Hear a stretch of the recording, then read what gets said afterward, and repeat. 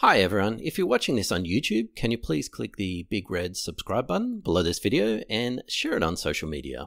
This keeps all our content ad-free, spreads the word of Bitcoin to others like yourself. Everything is available at bitcoinbasicspodcast.com, including our podcast platforms and an upcoming free webinar.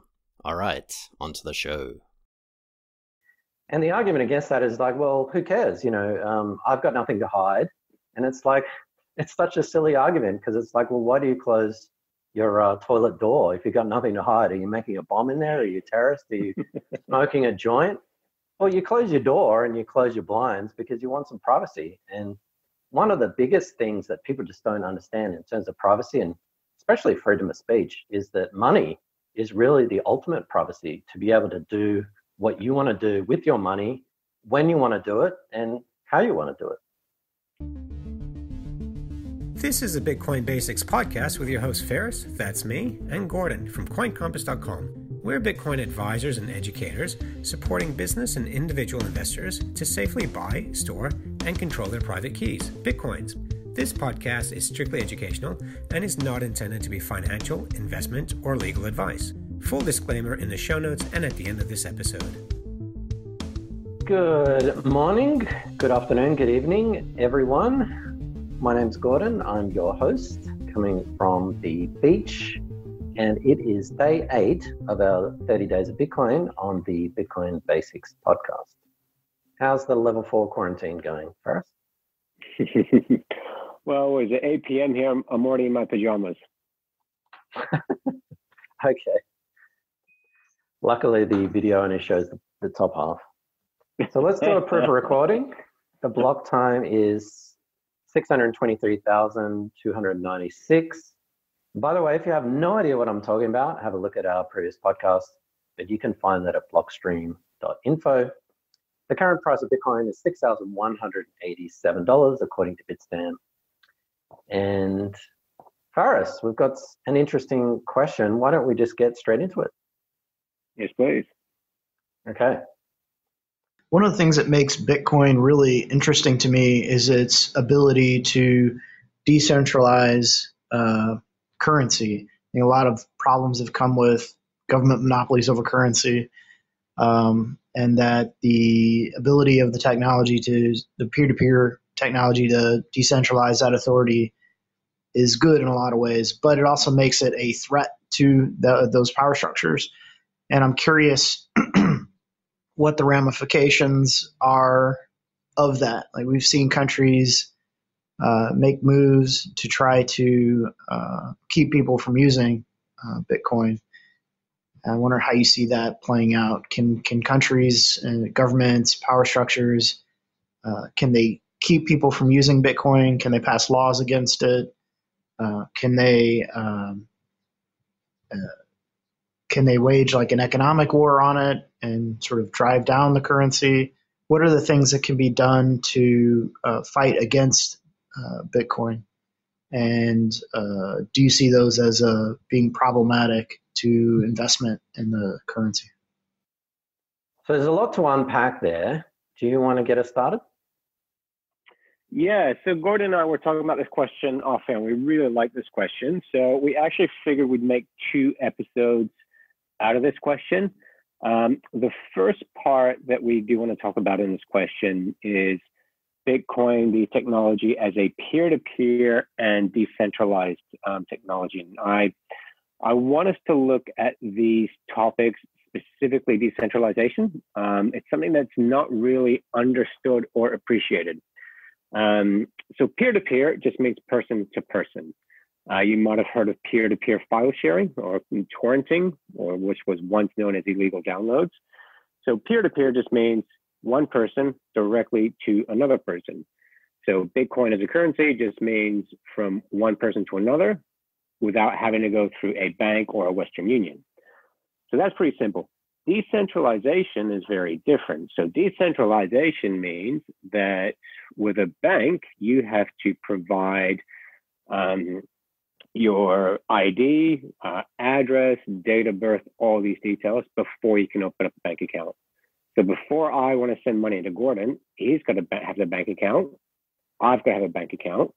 My bank is a centralized institution. It has all my details. It confirms that I'm sending money from my account to Gordon. It's got to confirm I've got the money in my account to do so. With Bitcoin, it doesn't work that way. If he has a Bitcoin address or wallet, I can just send Bitcoins directly to him. We don't need to apply anywhere. We don't need to open an account. That is the framework, the bird's eye view. I'd like Gordon to explain that in a bit more detail, please. Okay, so I may go off the fairway. I may land in the rough, in the weeds, in the swamp. Please recover me if I get there. Peer-to-peer, in terms of computing, and you gave a good analogy with the banking, I guess if I was paying you in cash, that would be peer-to-peer. In computing terms, we're all used to using our web browser and websites. So for example, if you go to facebook.com or you check your email with, say, Gmail, or whatever website you go to, your web browser is connecting to a central website or central server. So that's similar to banking. You use your ATM, that's connecting to your bank's database and your bank's server. So that's kind of the traditional model, and that's been around for 50 or 60 years. But as Ferris talked about before in terms of file sharing, and not all file sharing was illegal, Ferris. I did download some Linux distributions and whatnot, but yes, most of it was illegal. In that, you've got peer-to-peer, so you don't have this idea of what is called a client to a server. So your client is your Firefox, your Google Chrome, and the server is facebook.com or gmail.com. But in a peer-to-peer system, you don't really have this model of a client connecting to a server. So many clients, so there may be 1 million people using Firefox or Google Chrome connecting to Facebook's database, which is centralized. But in the peer-to-peer system, you have computers connecting directly to other computers. Some people describe this as client to client or server to server. It doesn't really matter what you describe it. But there's no central server. There's no facebook.com, there's no Gmail, there's no twitter.com, who's sort of acting as this intermediary, this third party or this central server or website. You've got people connecting to people, computers connecting to computers. So it would be like, instead of my Firefox connecting to Facebook, my Firefox connects directly to Ferris's Firefox on his laptop computer. I really like that one. Now, if you don't mind, just for people who are like me, who kind of need to visualize it a bit more.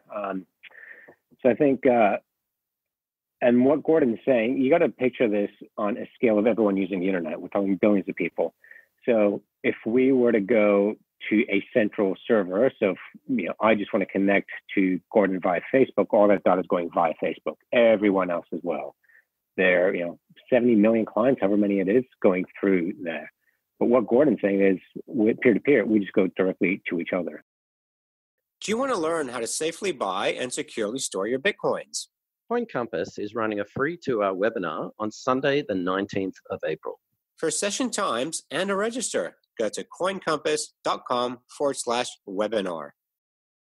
So what are the advantages of peer-to-peer? Is it faster, Gordon? I mean, other than we don't have to give our personal information to some corporation, a third party. What are the other advantages of peer-to-peer?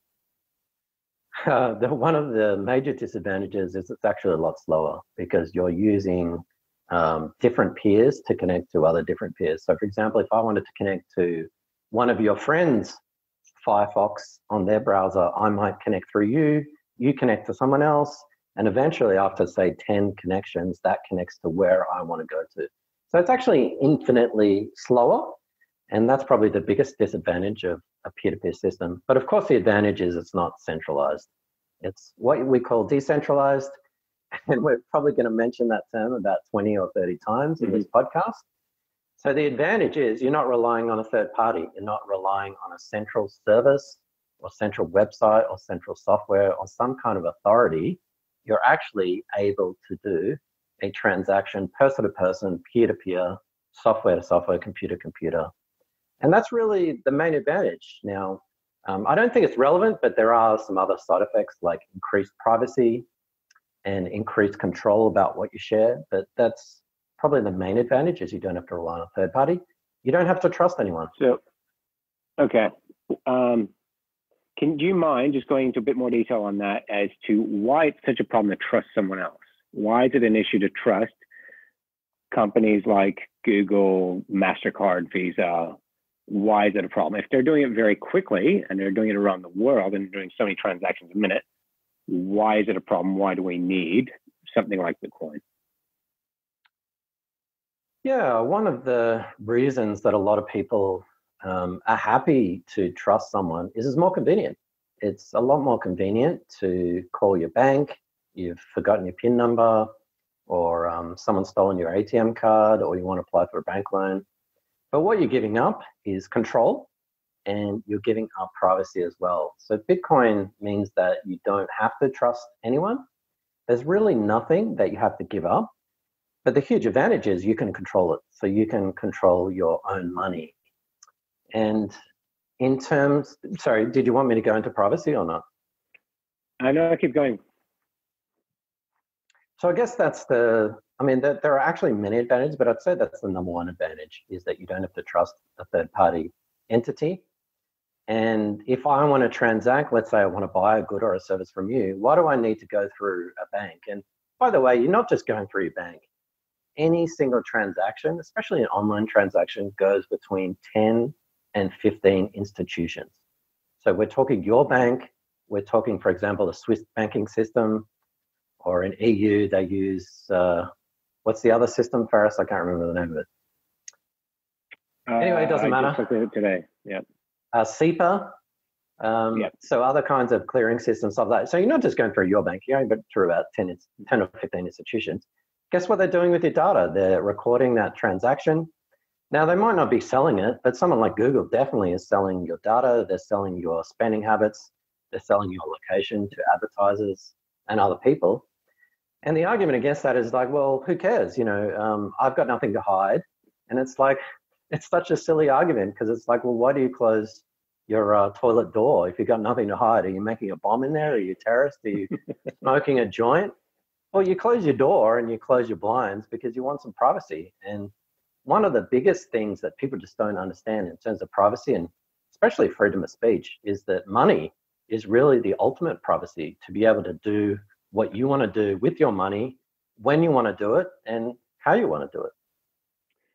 So with this, and I know I might seem pedantic here, but I come from a non-tech industry, and this is really key for anyone who wants to get into Bitcoin to understand this decentralization.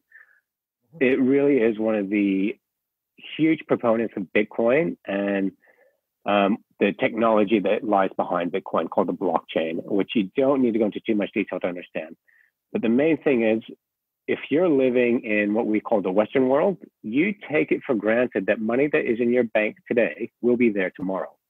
Other countries, that's not the case. This wasn't the case in Greece and Cyprus in 2015, 2016, where people woke up and the banks actually took money out of their accounts because of the financial crisis in Europe. In Venezuela, Zimbabwe, your money is worth less in the afternoon than it was in the morning. So when people are looking for something where they don't, their own government currency is basically not safe and not secure, that is something centralized that is controlled by the government. So just like Gordon was saying, your data is controlled by Google, Facebook, Visa, MasterCard, the big system. Money is controlled by these finance systems, and your money is controlled by your government. It's legal tender. It's an IOU to the government. So they're controlling it. And we have had this long run where, you can trust governments with your money, but we're seeing a lot of very unwise decisions now. So with Bitcoin, decentralized means, Gordon, I think, phrases it best when he says, it's not just a bank account in your pocket. Bitcoin is having your own bank in your pocket. I don't think I said that, but that's a good quote. That's definitely one of the... I don't think it was you, but I'm giving you the credit for it. That's definitely wasn't me. But that's a good point, Faris. And again, I know I'm a stickler for privacy and whatnot, but that probably is one of the main advantages of peer-to-peer and distributed networking and a money network like Bitcoin is that no one can censor it. You donate to the wrong political party, or the government doesn't like maybe your political stance on something, they'll freeze your account. And that's what happened, by the way, to WikiLeaks, whether you agree with them or not agree. Money really is control. Money really is power. So one of the best features of Bitcoin is it doesn't matter what you're doing with that Bitcoin transaction, whether you think it's ethical or not, or legal or not. The Bitcoin network simply processes it, and it's censorship resistant. Okay, well, I think that's a really good segue into the second part of this question, Gordon. So how about we get into that?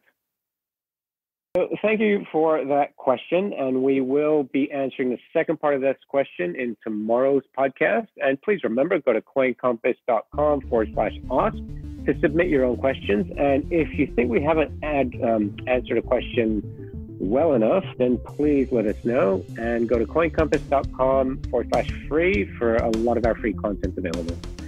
Gordon, anything else before we disseminate to our next one? Please share this with your friends. Doesn't cost you a cent. Thank you. Thanks, everyone. Bye. Thanks for watching or listening. Please visit coincompass.com/free to register to our socials and discover other free content. Subscribing, liking, and following helps this content remain ad-free. Until next time.